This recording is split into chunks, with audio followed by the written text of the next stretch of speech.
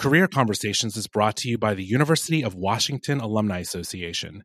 60,000 Huskies strong, our members share a passion for the purple and gold.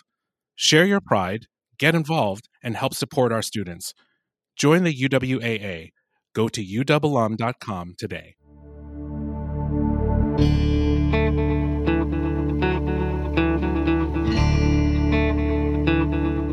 Hi, thank you for tuning into Career Conversations, an audio series created for the University of Washington alumni community, where we focus on deeper topics to help you create and sustain a fulfilling career.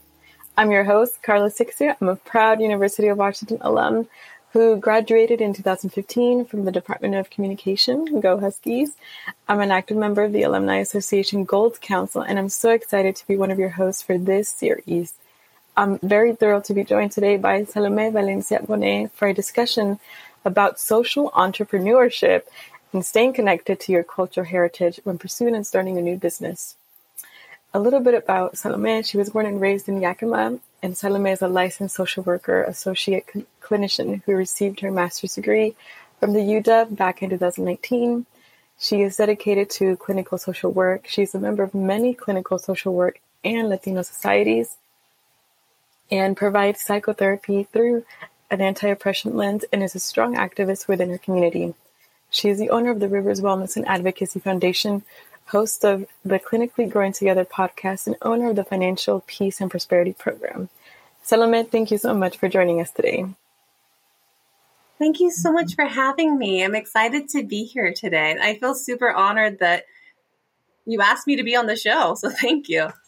Yeah, no, of course. And before we jump into our more serious conversation for the day, I would like to start with something closer to the heart. So, Salomé, I just read your bio for our listeners, but I would like to pull the curtain back and get to know the you behind the professional persona. So, in your own words, tell us about a time when you became acutely aware of your cultural heritage within the professional landscape and its subsequent impact on your years later. Yeah. So I first would like to apologize. I have two cats here that join me. And if I don't let them in the space with me, then you will hear them meow at the door. Oh, it's all good. We love cats. Yeah. Able to get my daughter to stay downstairs, but the cats, you have no control over. Right. So yeah, for me, what helped me become most aware of my cultural heritage within the professional landscape, I would say it was school. A lot of what I was very fortunate in and being supported with throughout my career was really getting a better understanding of what is it like to be a quote unquote professional. Because I come from a working class family. No one in my family were white collar workers. And so for me, what is typical and normal is very direct and, like you do this, you do that. It's a very different style. And so for me, really entering into the academic sphere, learning how do others from higher economic classes interact, what topics they have, how do they network, how do they support each other outside of the job through networking. All of that helped me become very, very much aware of just how little social capital I had, and how much it would be very important for me to be able to gain these skills, this knowledge, so that I would be able to pass it on to others. One particular instance that just still stands out to me to this day was I was working alongside a peer on a project for work, and they they said that, "Oh, you're Mexican American." I really thought that you didn't have the skills to do any of this because, you typically work in the field. And so I wasn't aware that you would understand how to do any of this. And I was like, yeah, well, I went to school law, right, just like you. Yeah. I was able to gain these skills. And when I spoke with my supervisor about it, my supervisor didn't understand why I would be concerned about that kind of interaction. And my supervisor highlighted that, yes, I had the resume and the skills to do the job. However, I represented more than just me. I represented my Latino, Latine, Latinx population. And so it's what I represented rather than who I was that mattered. And so within this professional landscape, more and more I became aware that the me that is intersectional identities is not welcomed in these spaces, that there is only one particular type of person and type of, I'm just going to stick with person, that the professional landscape wanted to have. And it's okay to say that you have these cultural heritage and characteristics. However, it's not okay to express them within the professional landscape. And if they are expressed, then it's to be done in such a way that is still putting the power, control, what have you, onto the higher professional image culture. And so for me, within those two instances, it just really highlighted to me that I didn't fit, I wouldn't fit, and that the me that I appreciate, that I respect, that I value, would have to find a way to work within these systems, would have to find a way to navigate and work around a lot of the procedures and policies that were already in place, and that I myself would receive not a whole lot of support. And while, yes, I had allies, even the allies themselves could only do so much. And how can I, within this landscape, be understanding and patient, but also have others outside of the professional field to be able to talk to and find others that were sharing similar experiences within that professional field to really share those experiences with, so that we would be able to keep going. Of course. Yeah, no, that's very interesting, especially, to me, I very much relate to some of the instances that you mentioned, Salomé, because a lot of times I felt like the opportunities that I had, I would be the only one sitting in the table that looked like me, and it is interesting. We have everybody has a lot to be proud of when it comes to their cultural heritage. And like you mentioned, being that representation is incredibly important. So yeah, no, thank you so much for sharing that. So I already mentioned that we are going to be talking about social entrepreneurship. And to get us all on sort of a level ground, I wanted to start with how you define social entrepreneurship. The typical definition that most people are familiar with is a person who explores business opportunities that have a positive impact on their community, typically through a for-profit business model. And so many people think of Toms, they think of Figs. But to me, social entrepreneurship goes beyond that. It gives us an opportunity to be able to partner alongside our communities and to really invest in solutions that benefit everyone and to involve everyone in the process.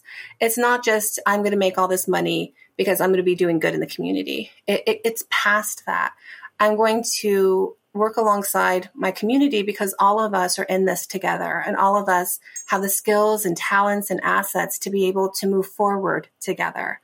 And so for me, it's really finding a way of really strengthening our ties to our community, recognizing how the individual is a part of the collective and how both are necessary for us to be able to move our society forward. Thank you. So I really love that, especially, with framing it as the individual is a part of the collective. And I think it's really important to emphasize that because, I'm from Peru, South America, and I feel like as a Latina or South America, it is very collective. And, coming here to the States, I feel like there is very much this individualistic sort of push. So, yeah, I think it's really, really great that, we make sure that that's, always a focus is to work within the community. And I've heard you call social entrepreneurship the new American dream. So I wanted to kind of dig a little bit deeper in what did you mean by this? Thank you for asking. So yes, I don't know how many people share that perspective with me, but typically the American dream was established to really build this type of I don't know what to call it, belief structure that when you come to the United States, it's a land of opportunities. Anyone from any background, from anywhere can come to the United States. They're able to buy a home, secure a stable, financially lucrative job. They're able to care for their family. If they choose to have a family, they're able to become a billionaire. If that's, if they work hard enough, if they use the resources that they have intellectually, if they are smart about the connections that they make, that anyone can make it. And to me, based on my own background, I think that there is more to being able to work towards and have that American dream, that it's not something that all of us are provided with through opportunities, and that some of us, because of that lack of access, because of the position that we're born into, it's extremely difficult, if nearly impossible, to be able to work towards that American dream, that old picturesque dream. And also, when we think about it, that's not everyone's dream. And so to me, social entrepreneurship gives us the opportunity to really look outside of that, to think about, how do I define the American dream? What do I want? What do I define as success? And how do I work myself towards it? Success can be that it's going to be greater time and flexibility to be able to use additional funds to pay for support so that you're able to free up your time to spend with your family. It's really thinking about how you're going to develop a future that is in alignment with your values, in alignment with your hopes and dreams, that it's not that standard picturesque American dream that many of us are taught at such a young age, or that the United States shares with the rest of the global community. And to me, one way that we can do that through social entrepreneurship is being able to explore through our own definition of what our American dream is bringing that to life, bringing that into reality through what we would like to see, what we would like to create, and what kinds of communities we would like to involve in our social entrepreneurship business.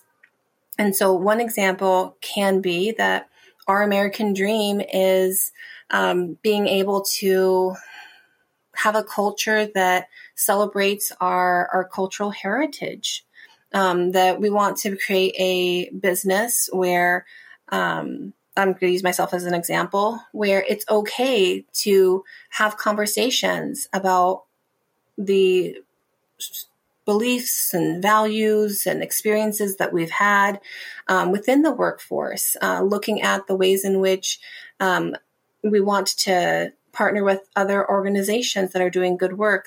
They may not be for profit. They may not be a nonprofit. They may be a small community business that someone's doing, or a kind and caring project that someone's working on that's not connected to this bigger, larger organizational structure.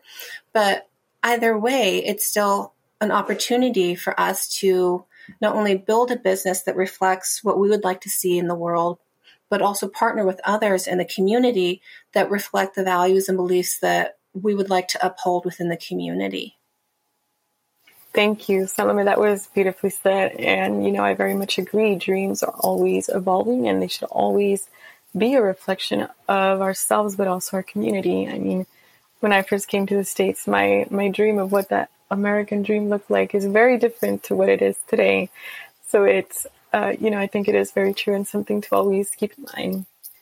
And I wanted to ask you, so in previous panel conversations for the healthcare community, you mentioned that moving from a scarcity mindset to an abundance mindset helped you reframe your experience. So as a BIPOC member, how did this change your path moving forward? Yeah. So to me, that is an ongoing movement. Originally, when I first was very fortunate being able to go to university through the College Success Foundation and GURUP scholarships, I was elated. I thought that, I finally reached my dream. I'm living my dream.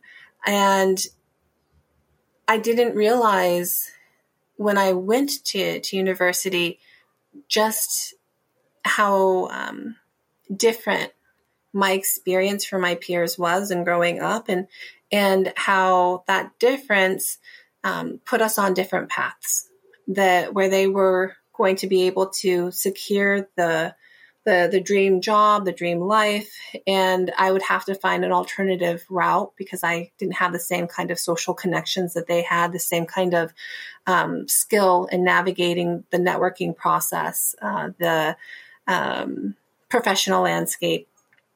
And so I started developing a scarcity mindset. I started thinking, oh my goodness, there aren't nearly enough opportunities out there. How am I going to navigate this? What am I going to do? My family's relying on me to be able to be this positive role model and being able to provide support. How do I, my small self, how do I move forward and access and share this abundance that I don't have access to myself, even though I'm within this setting? And so through a lot of work and a lot of counseling, I realized that there is more than enough out there for everyone, and that there are different types of communities that will support you. And so no matter what, there's always going to be resources. There's always going to be networking opportunities, others that believe what you believe, others that want to support the work that you're doing. And so there is no scarcity. It's just a matter of putting yourself out there and not giving up and trying and holding that hope alive within yourself. And to me, as a BIPOC member, that's especially helpful because for me, there are so many challenges that I face that I don't think others face. And it's compounded with, yes, being a BIPOC member, but also other, I think of the Hayes addressing model, other identities that I hold that have an impact on me and my ability to support my family and to some extent myself as well. And the abundance mindset gives me a chance to, yes, recognize that there's enough resources, enough connections out there for everyone, but also that the world can be and is a safe place for everyone, and that we're not pitted against each other. We're all working together. So how can we combine our efforts and our resources to move forward together? And for me, social entrepreneurship especially highlights that we can do that this is a part of the structure itself, and that it is something that we can really cement within social entrepreneurship. Yeah, no, I love that, especially when you said, for me, what really captured me is, the phrase more than enough, because I think a lot of times everybody deals with sort of this inner struggle of them being enough or just having enough. It's always kind of that question that comes up, and I don't I don't know if it ever stops, but it is a really beautiful thing when, you really just change that mindset to no longer feeling that you're not enough or that you don't have enough, but sort of believing that there is more than enough. And so, yeah, no, that's really beautiful. Thank you for saying that, because you're right. It's born from a place of fear, a place of survival. Yes. And when we shift to that abundance mindset, we come from a place of love and compassion and care. We speak to the historical resiliency that we've inherited from our ancestors that have gotten us to this point, that we're here and that we're going to continue to support those that come after us. That it's not just this is the one and done and this is it. That's not how it works, and that we are enough, that we are born from the dreams and the hopes of those that come before us. So thank you for highlighting that. Yeah, no, of course. So for our listeners out there, know that you are more than enough. So now for a workshop that you gave to Peaceful Soul Healing, you shared that as a Latina, you've learned that there are different kinds of medicine. So I wanted to ask you, how does this life lesson connect to social entrepreneurship? Yes. And so for me, I think of, I forget the workshop that I had attended where someone had pointed this out, that their failure actually taught them a lot more than their successes. And I was thinking to myself that, yes, that's true. And that's a type of medicine.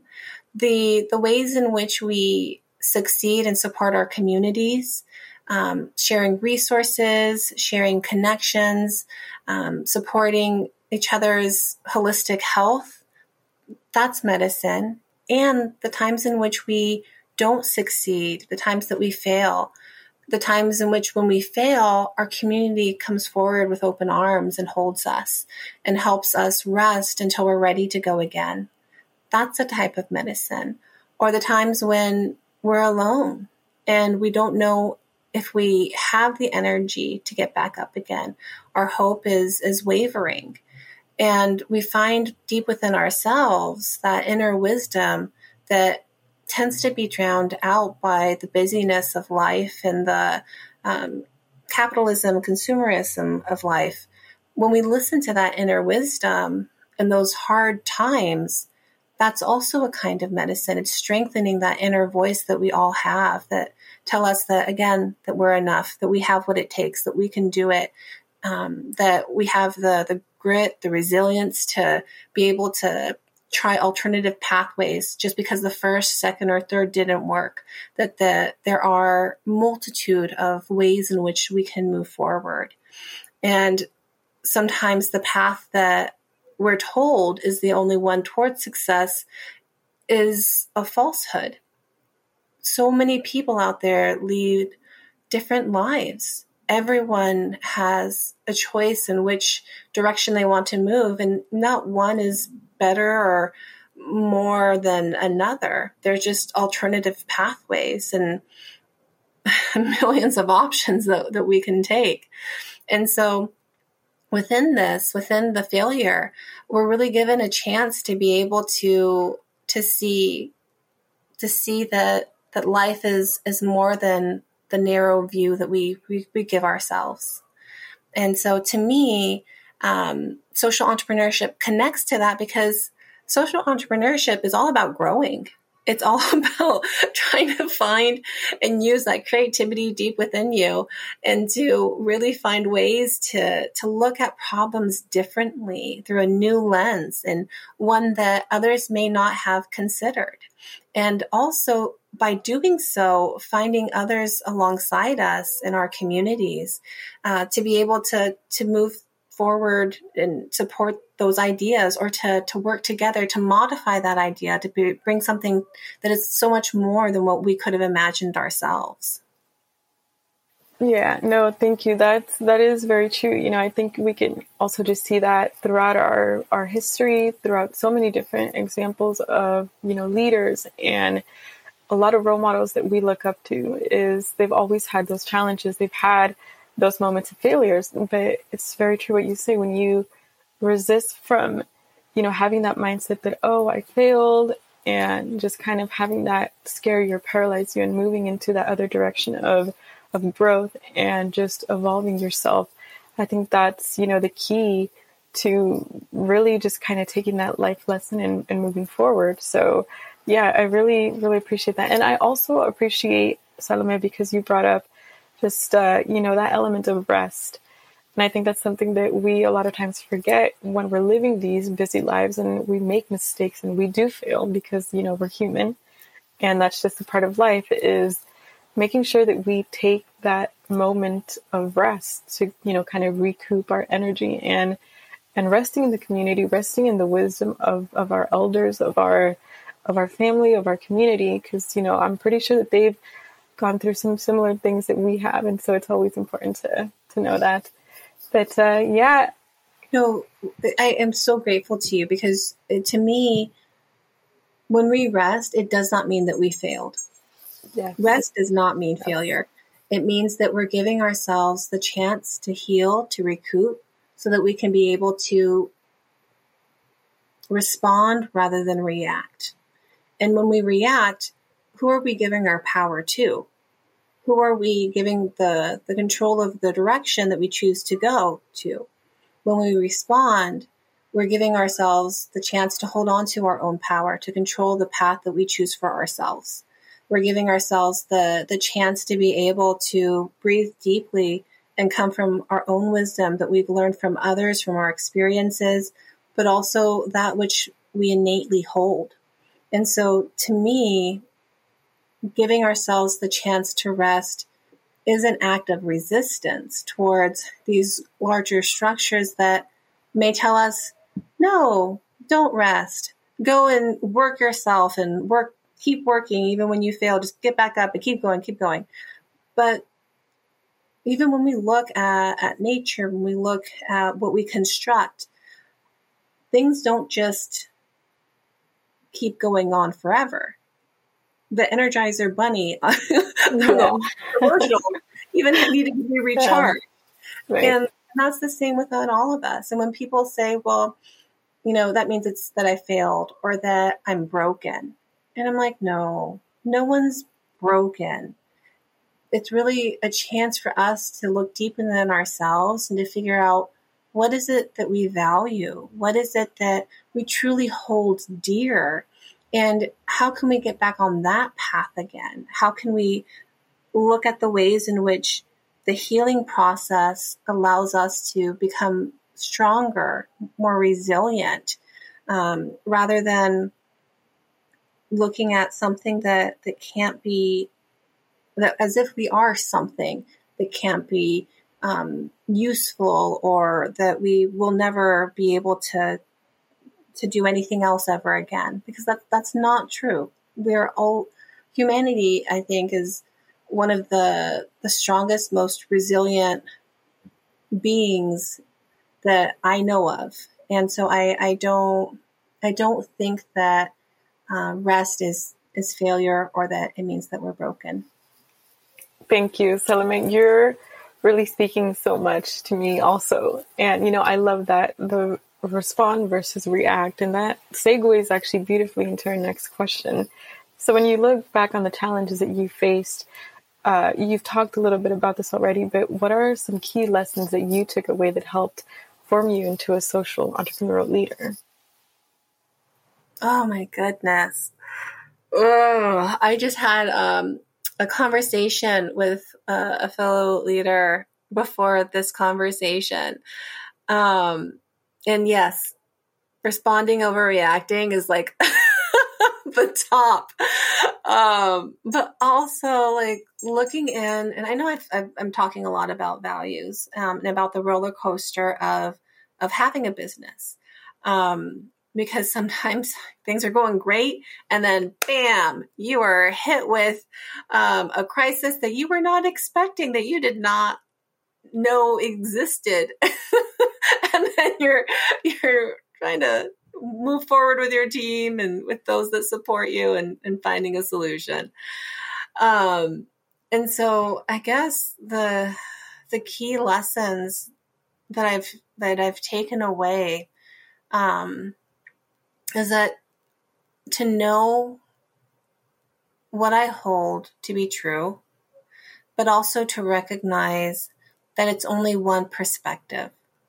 Other people hold different truths. Other people have lived experiences that inform how they move forward. And no single one is the right one that I've seen so far. The other piece to that is recognizing that sometimes just being present has the power to shift the scales towards a healthier communities. That we don't always have to have answers. We don't always have to be able to come up with all of these additional resources. That sometimes the person really just wants to be seen and to be heard. And that has such a huge impact. The other pieces that I've learned is empowerment. Why am I trying to fix something? Why am I trying to quickly resolve issues that I see happening?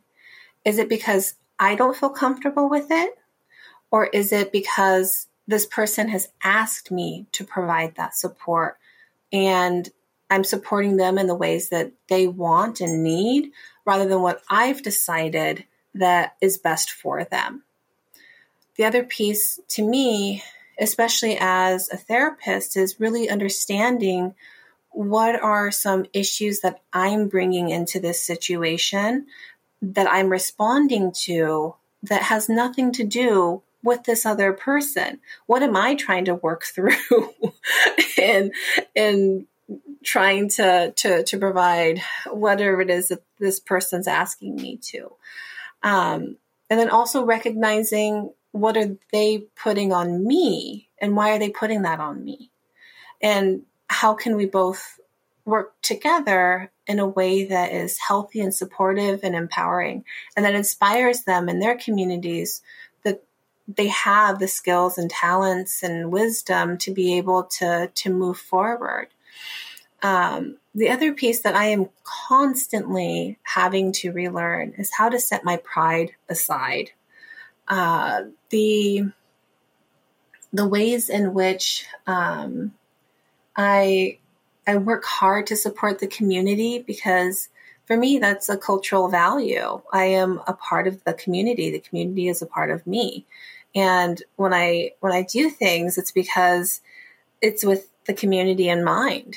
And for me, really, really also highlighting how do I want to live and embody the values, and how do I correct myself when I don't, and how do I own some of the mistakes that I make, and how do I work with others that we're just so different. And then how do I, if we can't work together, how do we own our differences and not interfere the good work that's still happening in the community? I think those would be right now my biggest takeaways as a social entrepreneur. As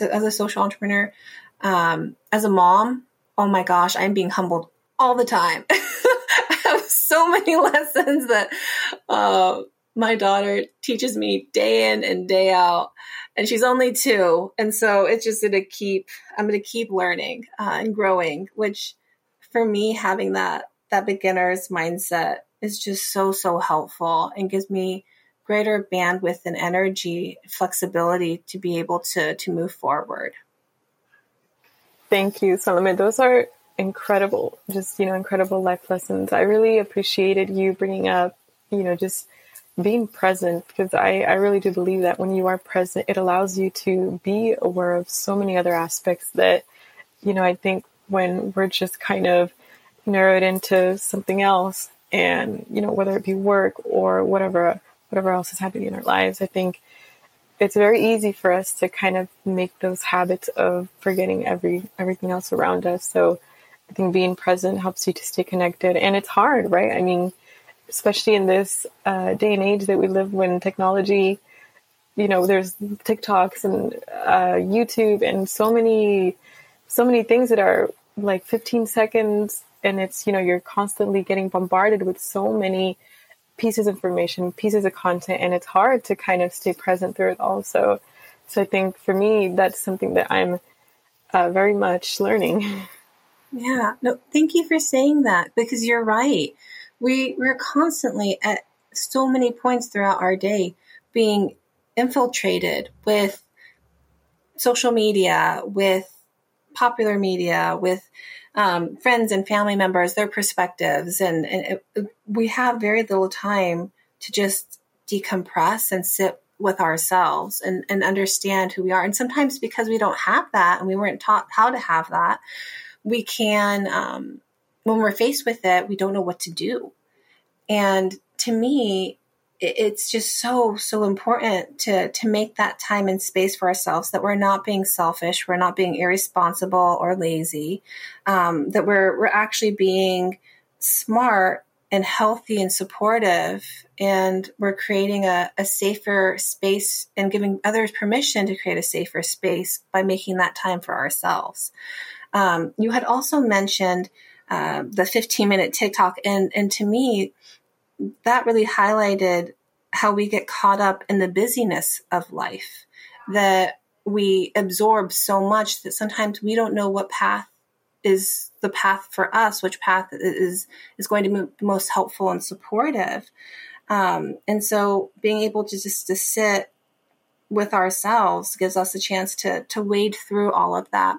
And we get to decide what we choose to take with us and what we choose to leave behind, what we choose to give back to others. So thank you, Salomé. We've had just tons of great wisdom from you. Now, I do have a question that is sort of close to my heart.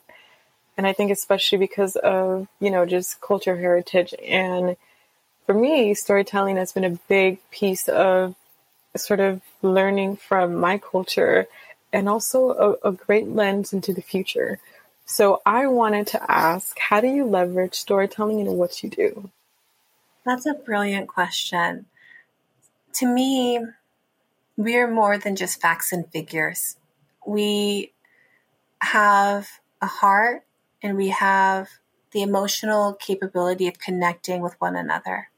To me, the belief that we are these solely intellectual beings that operate just from our brain is not true. Our emotions guide us. Our emotions are a healthy part of us, and finding ways in which we can integrate the two and move forward, I think is by far one of the healthiest ways that we can heal and support ourselves and the community. And for me, storytelling is one way in which we do that. We support one another with understanding our lived experiences, giving them a perspective into what we've had happen in our lives and how they can partner alongside us in a way that is supportive rather than detract from our own power, detract from our own creativity. It gives them a chance to move from this superiority hierarchy to one of more egalitarian, equity focus. And so one way in which I utilize storytelling is really just giving others a chance to create that dialogue, to understand that my perspective or those of others don't minimize theirs. It doesn't erase theirs. If anything, it paints a bigger picture. And it also gives us a chance to recognize that we're just this one small piece in the greater world, that there's so many other ways of being that coexist, even when we're not aware of it. And I really, really appreciate how with storytelling, we're given that window and we're given this opportunity if we choose to take it. And sometimes, and one of the reasons why I say if we choose to take it is because sometimes we may be encouraged to see those perspectives as a part of this larger narrative that's out to get us, that's false and trying to sway us away from our set path of righteousness. And I think that once we get into that mindset, we've already closed ourselves off. We've already given up the power and control that we think we have by choosing that righteous path. And so really just pausing, listening. And listening doesn't mean that we're consenting. It means that, in my mind, it means that we're giving another person a space to share their perspective, their lived experiences. There's I don't know what to call it, but I kind of see it as like a belief structure out there that, our thoughts aren't always correct. Our actions may not always be perceived as in the ways in which we want them to be. And so really recognizing within that we construct our realities. And there are a multitude of ways in which others also construct their realities. And so how can we coexist in this space where both are true? And how can we find ways of bridging those differences so that we can, again, support one another in our communities rather than feeding into this negative narrative that doesn't support anyone, that just tears our communities down, tears apart the resources and the ways in which that we can move forward. I think for the most part, we all want healthy, supportive, strong communities. We just have different ways that we're doing it. And it doesn't minimize. I mean, in my mind, everything helps us move forward together. There are larger, some people are out there who are listening, maybe like, well, what about this and this and this? And I think that there are larger social taboos, and they're taboos for a reason. The academic in me is again like standing up and saying, well, those taboos were constructed so that we could be able to better support the evolution and livelihood of our species, which is true. I think to some extent that is true. And I think that they are societal taboos that we may share with other cultures, but we may not share with other cultures. And how can we realize that our perspective is just one? It is not the right one. And so when we frame our stories, how are we coming from this place of love and compassion and understanding, seeking to understand, and seeking the falsehood in what we hold? Thank you, Salomé. That was very beautifully said. And yeah, it's true. Storytelling, I think that was just so good. I loved how you said that, it isn't meant to eclipse other people's stories, but it is meant to shine on how all of our stories fit together. So yeah, thank you so much, Salomé. What can we expect to see from you in the next few years? Thank you for asking. What do you expect to see from me in the next few years? Well, like every academic out there, I'm trying to write a book. But mine's more focused on, I'm an MSW. It's focused on applied theory. And so it's a self-care journal for BIPOC members. So that's one of the things that I'm trying to put together. I'm working on my podcast. Let me see, what else am I doing? I'm trying to build my business up. I decided that I really wanted to create a space for others in the community to take control of their finances, to find ways of being able to heal from financial trauma that they might have experienced growing up, that they may have experienced within the various partnerships that they have or have had. And so creating a financial freedom series for others to heal within that space and to gain skills to be able to fund whatever dreams and goals that they have for themselves and their families. Finding more ways of being able to learn, I guess this is side to the other question. One of the pieces key lesson that I'm still trying to learn and practice is when to say no. I get so happy and excited about all these beautiful things that are happening in our community. And I just want to support everyone. And so I'm trying to find ways of creating, I don't know what to call it, like I don't know what to call it, like a rubric or something. I don't know, to help me figure out what am I going to say yes to right now, and what can I say thank you to, and put it on pause. It doesn't mean that those opportunities won't be there later. They'll happen, if not through that person, they'll happen through other forms. Again, that abundance mindset. It's going to be okay. There are going to be continued opportunities and resources that I can say yes to later. And so really trusting and putting faith into that. And then also, just trying to put on more events for the community, for us to engage and support one another. For the end of September, I have a candle making party. For October, I have an afternoon tea party. The candle making party is I'm going to have all of the ways in which you can decorate the candle, the essential oils, the flowers if you want to, decorating the outside of the candle. Just like it's going to be a huge thing.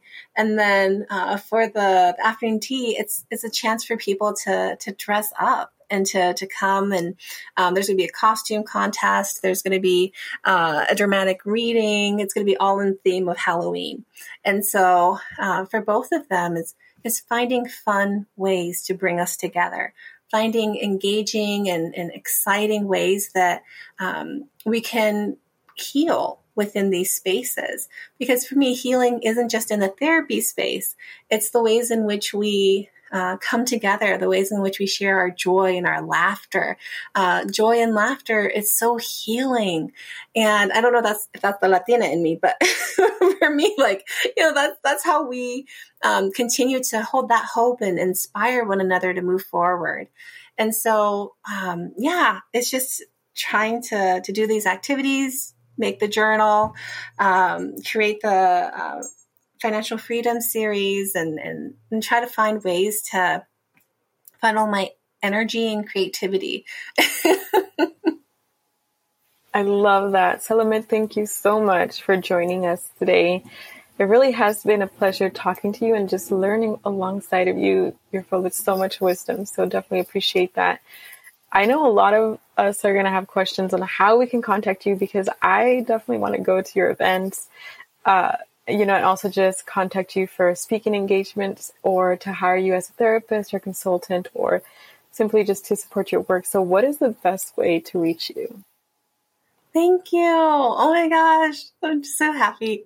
So for the therapist side of things, you're more than welcome to contact me at peacefulsoulhealing.com. That's where I'm able to really have that space to be a co-collaborator, supporter of people's mental health journey. And for me, it's more looking at it from a holistic viewpoint, not just the mental health, because we're part of all these systems. And so we are not just doing our own thing in isolation. We're part of larger communities. We're part of our neighborhoods, our where we may work or volunteer. And so to me, providing holistic healing is a more responsible way to move forward and supporting people's journey. So Peaceful Soul Healing. For the Financial Freedom series, for speaking engagements, you're more than welcome to email me at admin@riverswellness.org. If you want to check out the website, I'm I'm always tweaking it. So each time you come, it's going to look different. And so, it's riverswellness.org. And then for speaking engagements, again, feel free to email me there.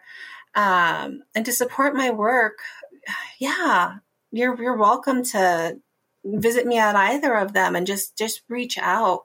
I'm always trying to find ways in which to, like I said, funnel my energy, and to partner with other people on these projects, and to find ways in which we can enhance and actually make it a true resource that will benefit the community. Thank you, Salomé. We really, really do appreciate you. And also thank you, everybody, for tuning into Career Conversations, an audio series created by the University of Washington Alumni Association for the UW alumni community and supported by UWAA members. Career Conversations focuses on career topics that go beyond the usual to help you create and sustain a fulfilling work life. This series is one of several programs and events created and supported by the UW Alumni Association to keep all of you, alumni, students, and friends connected to the university and to each other. There are many other ways to stay connected and be more involved in your Husky community, including through your events and resources. You can learn more and become a UWAA member at your uwalum.com. I'm your host, Karla Ciccia, and this again is Salomé. Thank you for listening, and go dogs!